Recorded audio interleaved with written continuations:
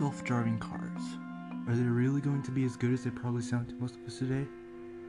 Imagine, if you will, being able to go take a nap on your way to school or work, or really any destination you choose.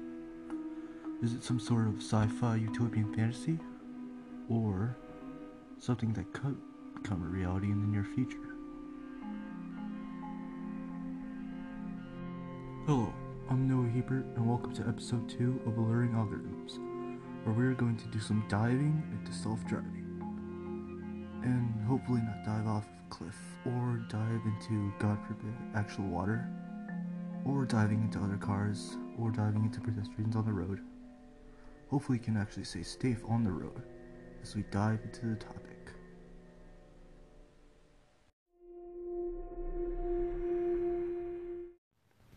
So that brings us to the first issue we've all probably thought about at one point or another. How safe should driving cars be?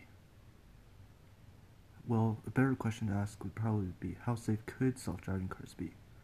Because ideally, self-driving cars should be as safe as humanly possible.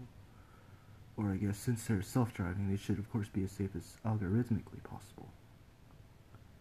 How would algorithms in the computer program for a self-driving car be developed? Where would you even start? Well, obviously, you would need cameras to be able to see signs, streetlights, pedestrians, and other cars on the road. After that is a matter of decision making by some internal computer, or algorithms if you will, to see what decisions to make to get to its destination.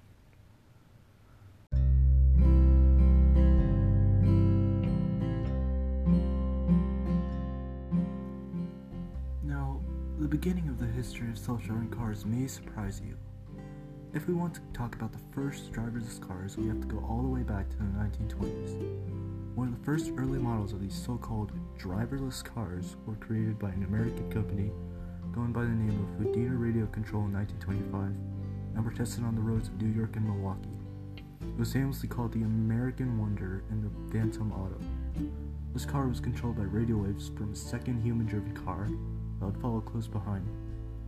Now, obviously you might think, well, if it was controlled by a human, it's not a self-driving car. And you would be right. But the development of a driverless car, although it was still controlled by a human from a distance, was still an important development in the history of self-driving cars. Obviously, if we were going back to the 1920s, the idea of computer programs or computer algorithms would not be remotely feasible for many decades. One interesting thing to think about is why the name of the automobile. The term automobile has been used for over a century, despite the modern talk about truly self-driving cars being only around for a few decades. Here's one fact that may surprise you, despite being pretty obvious when you think about it. Many features used in most cars today were once early, non-mainstream developments in autonomous driving. For example, take the anti-lock braking systems, which, introduced in the early 70s, are now a staple of the modern car. Also being developed around the same time was the Stanford car, of course developed by none other than Stanford University. This machine was a pioneer for the video processing technology that would move on to appear in most cars that we know and love today. It was equipped with a television camera and would process images every time it moved 1 meter. Unfortunately, it took 10 to 15 minutes to do so for each meter, meaning it would be much slower than actual walking. But this was only because computers were much slower back then, and still this was an important development. Compared to the past, how many vehicles today have some sort of camera? With the development of function-specific automation in cars, it can be said that cars over time gradually became more and more autonomous. So this would obviously beg the question, would self-driving cars, as most people would think about them, the ones where you could take a nap or watch Netflix on your way to work or school, would they appear as a set of developments becoming mainstream, one after another, or would they appear all at once on the market? The answer is probably not the latter, unfortunately.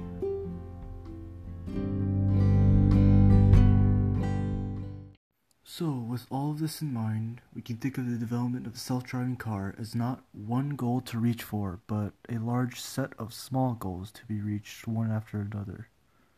In other words, cars would become slowly more and more autonomous over time, and the mainstream idea of a self-driving car would keep changing to fit something further and further into the future and something more and more convenient.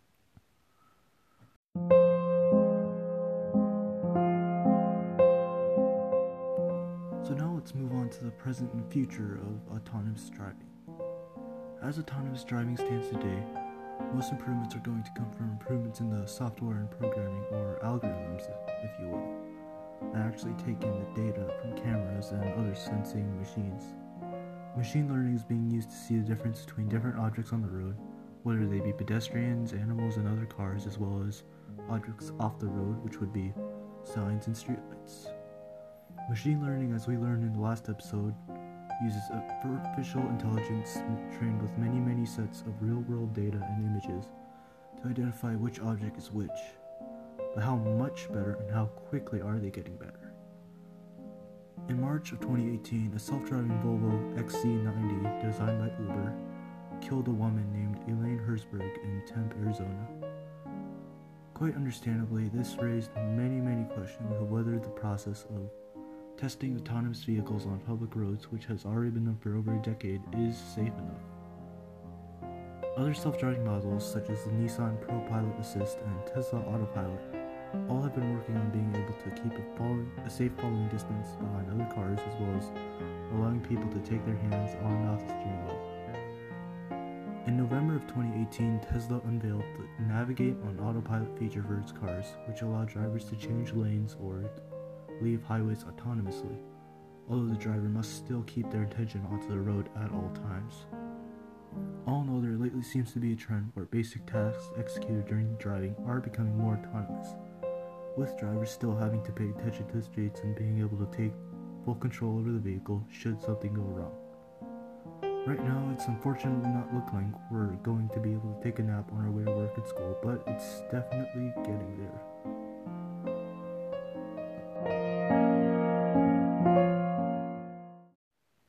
During the last decade or so, countless of companies, including but not limited to Google, Apple, Lyft, Uber, and Drive AI, have all been rushing to be the first to profit off of these newfound technologies. By some reports, the development of driverless technology and algorithms will add $7 trillion to the global economy and save possibly hundreds of thousands of lives from car accidents over the next few decades. The most fascinating part of the development of self-driving cars is its parallels with other developments in computing, for example, computing speed and computing size. More improved models with better features slowly but surely become mainstream, as old models are slowly but surely becoming obsolete. The result is a continuous, gradual change from something old, usable with some flaws, to something newer with improved features. We're now at the point of development of autonomous driving where most improvements will be software-based. We already have technology for cameras that work fast enough, and even older technologies such as odometers and speedometers to keep track of distance and velocity at certain points of time. We're just now making developments through machine learning, which will take the input from those odometers, speedometers, camera images, and everything else, and do the necessary work with them and tell the car what to do. The merging of old technologies with new ones, making them work together in a way that creates something completely different, in my opinion, is the most exciting part of the ongoing development of self-driving technology. Thank you for listening. My name is Noah Hebert. This has been another episode of Learning Algorithms, and as always, hope you have a great day.